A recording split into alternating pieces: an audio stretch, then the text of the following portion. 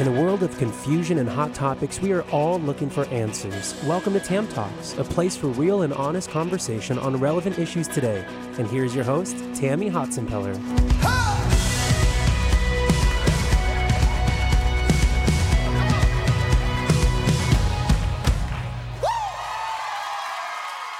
Hey guys, well, welcome to Tam Talks, a place for real and honest conversation. And as you know, we're back here in the studio and we're continuing our series called The Next Chapter.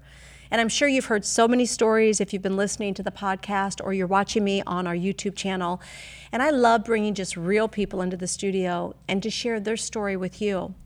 And I've asked Sophia to come in. So whether you're watching us on our YouTube channel or you're listening to us on our podcast, you're going to hear a powerful story today. Because we all have the next chapter. We go through difficulties in our life, and sometimes we go through highs and lows, but there's always a next chapter to turn. And that's literally the story you have, Sophia. You had to turn the next chapter. So first of all, welcome. Thank you for being here in our studio. So let's give a little backstory to our audience. Tell us a little bit about who you are, and you got married, and you married a firefighter, and what was life like for you then? I married very young. I met my husband at a church festival, so we always used to think that was funny that we married at the same church and raised our kids there. We have two boys together, and then we moved to Anaheim Hills probably about 25 years ago. Mm-hmm. And what was it like being a firefighter's wife? I mean, that's got to be, I can't even imagine. I see all these shows, yes, you know, and they're on so many days, and then they come home. And what was life like for you? Well, and it's different now because I think that they have groups now that support firefighter wives. Mm-hmm. You know, he's gone a couple of days and he's home, you know, very few days, and he's gone long days. But with that, back in the day when I was a first firefighter wife, we didn't have even cell phones and ways to get in contact with them. So like some of the challenges the wives now face are like, well, if I don't hear from him in a text, you know, if he doesn't respond to my text right away, I get nervous. And I'm like, back in the day, we didn't even have cell phones. Yeah. And so they had what they called a kiddie phone, and it was a pay phone. And that's how you called home, and that's how you called them. Wow. Unless it was an emergency, you got to call the business line. So they basically were gone for, just like the shows look. I mean, they're gone for days at a time. And that had to be hard on you and your marriage and your children. But that wasn't even the most difficult part of after you got married, right? Tell me a little bit of some of the difficulties you went through physically and your personal story with cancer. Yes, so in 2015, I was diagnosed with breast cancer. And I had went in the last couple weeks of 2014 because, you know, your deductible starts over at the beginning of the year. And I thought, I'm fine. I didn't feel bad in any way whatsoever. And the last week I went in for my mammogram, and they called me back and they said, you need to come in for a second mammo and a biopsy to follow. And I was just devastated in the feeling because I didn't know what was going on. Breast cancer wasn't part of my family history, and I was also tested for the BRCA gene because, you know, in case my kids would have it. They said my daughter, which actually was my sister with me at the time, and we're 14 years apart, so they thought she was my daughter. But I came clear for that as well. So I believe a lot of my reasons why I had breast cancer was personal choices in my life.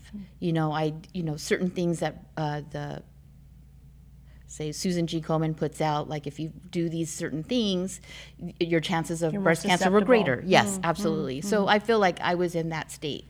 And when I went through breast cancer, when I came out of it, I figured I'm going to change those habits. And I actually did so much better, and I was, you know, living life fuller at the time after that. So breast cancer was hard on you, it was hard on your marriage, it was hard on your family. You know, one of our previous stories, we had Rachel here in the studio, and she talked a little bit about breast cancer and how hard it was on her marriage. And I think you have a similar story. Yes, so going through cancer treatment was a breeze. I, too, had a huge support system. So I was able to bring my whole group in, and they would have a corner of the room, and I would have like almost like 10 to 12 people show up every week. And I would see the people in there, and I would look at them, and they were so forlorn, and I would like pray over them. And I'm like, oh my gosh, you know, like I can't believe, you know, nobody was there with them, even though they had, at that time, they had the choice to have somebody there. So every week I would come and I would bring snacks, healthy snacks, because they had like chips in the room. And I would bring healthy snacks. If it was a holiday, I would bring decorations, and I would make the room joyful. Wow. And this was during chemo. This was during my chemo treatment. Wow, So my okay. sister would laugh at me because she was like, only my sister would come and make a party for everybody in infusion while she's going infusion. Yes, wow. absolutely. I hope you're listening to that, audience. Yeah, so it changed a lot of people. And the people who would come in, then they started getting involved, and they would bring different things and healthier food choices for the people in the room and in treatment. My oncologist actually called me his GI Jane. He said, you would come in every week, dressed and ready to fight in your pink and whatever it was, and everybody else would come in and do the same. Well, let's just take a moment, because I don't know who's listening right now, Sophia, and whether you are battling cancer, whether you know someone that is, but Rachel said it in our last episode, and you're saying it, Sophia, that it really is our choice.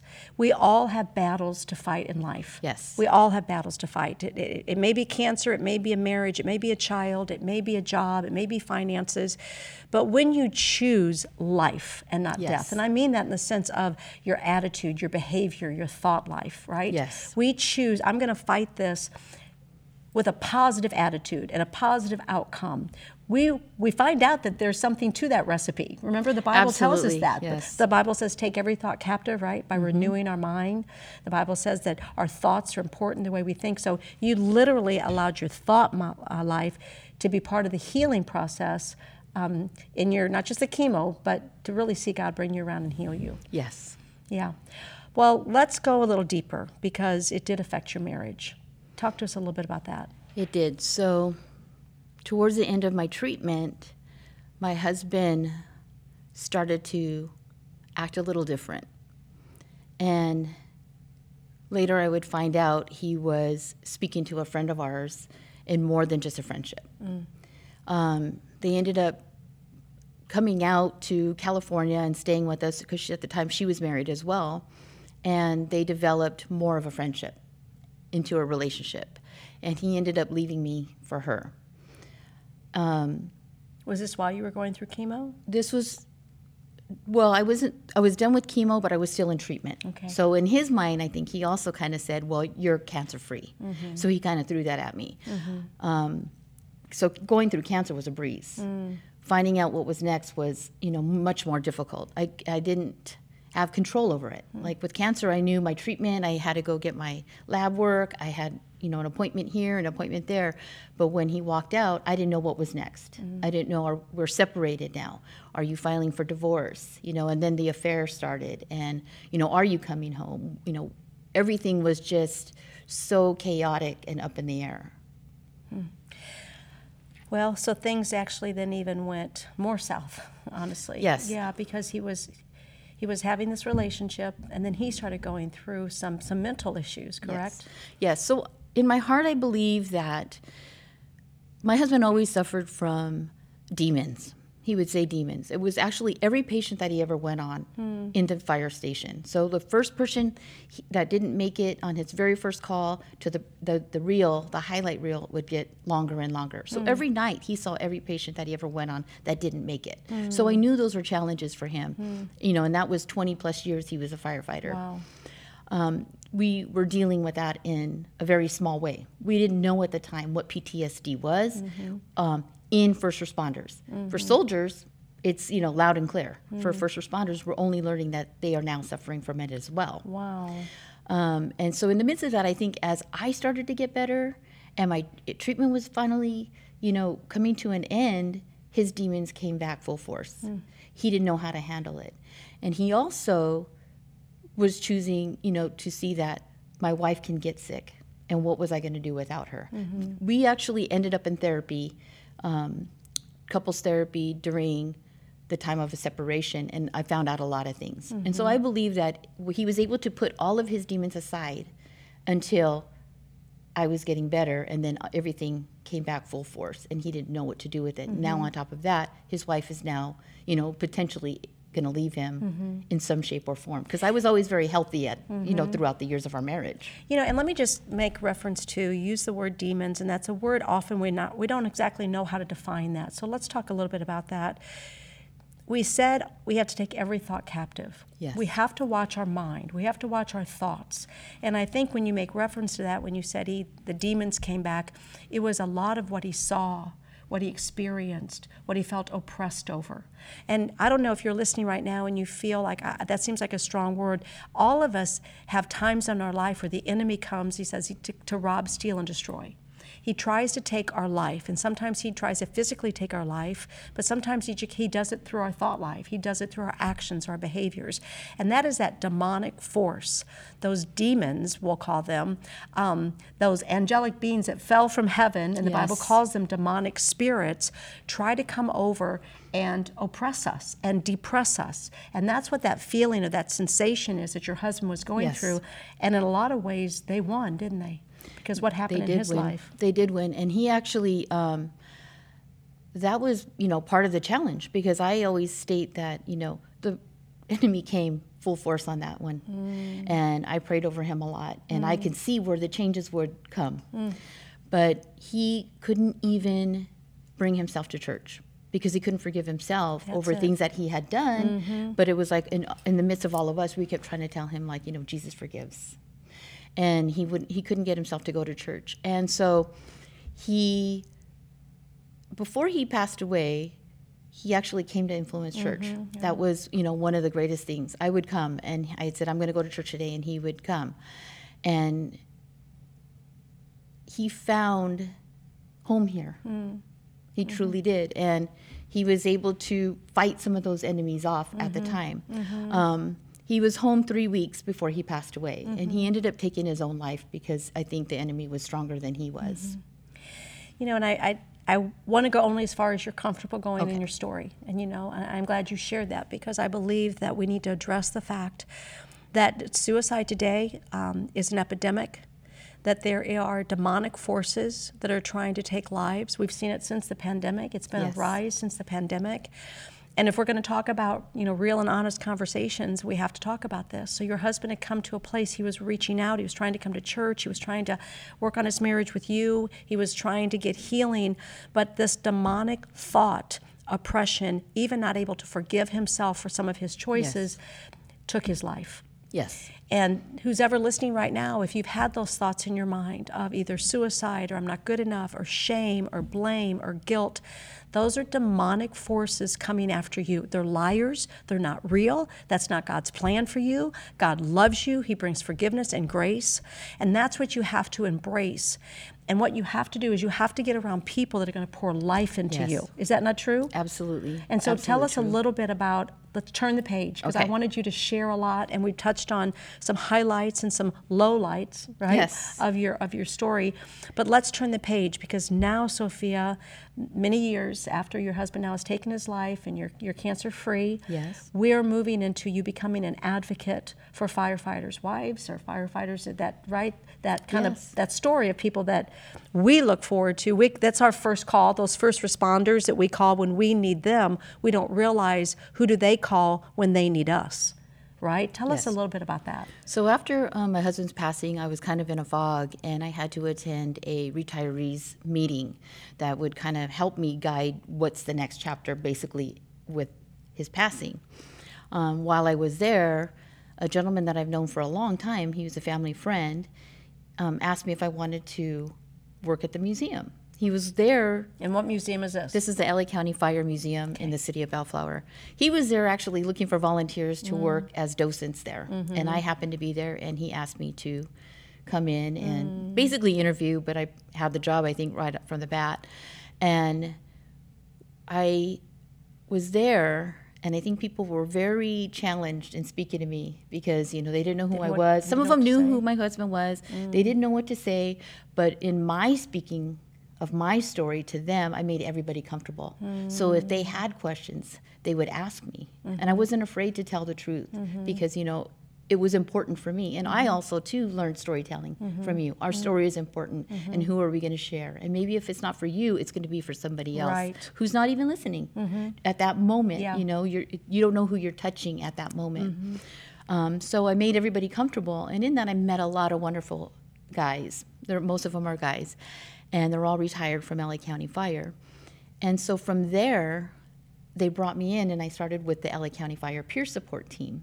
So they go out to incidents in the county that where somebody's struggling, or it could be anything. When LA County Fire had the shooting up at one of the fire stations, we immediately just ran there. And being on the retirees team and the museum team, a lot of them don't have to work shifts. So we can go and respond quickly more than somebody who's actually on duty. So we've been very useful in that.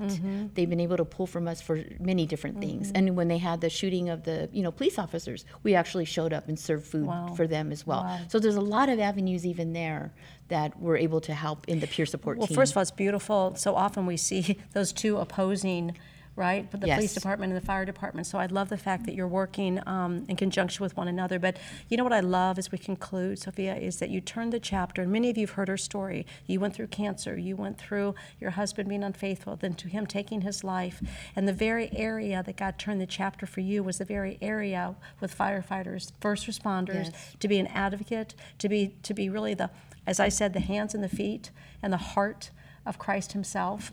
And I know you, there was a time where you thought, should I really do this? But it seemed to be the very position that God put you in to be that spokesperson for those that are hurting. And I want to thank you for that. As we conclude, is there anything you might want to say to someone's listening, and how sometimes your pain point is the very place where God uses you in ministry? It's funny to me because one of my girlfriends who is Christian, and at the time, I grew up Catholic, so I didn't know about being quiet in the moment and listening to God and so many things that I've learned, in the past 7 years.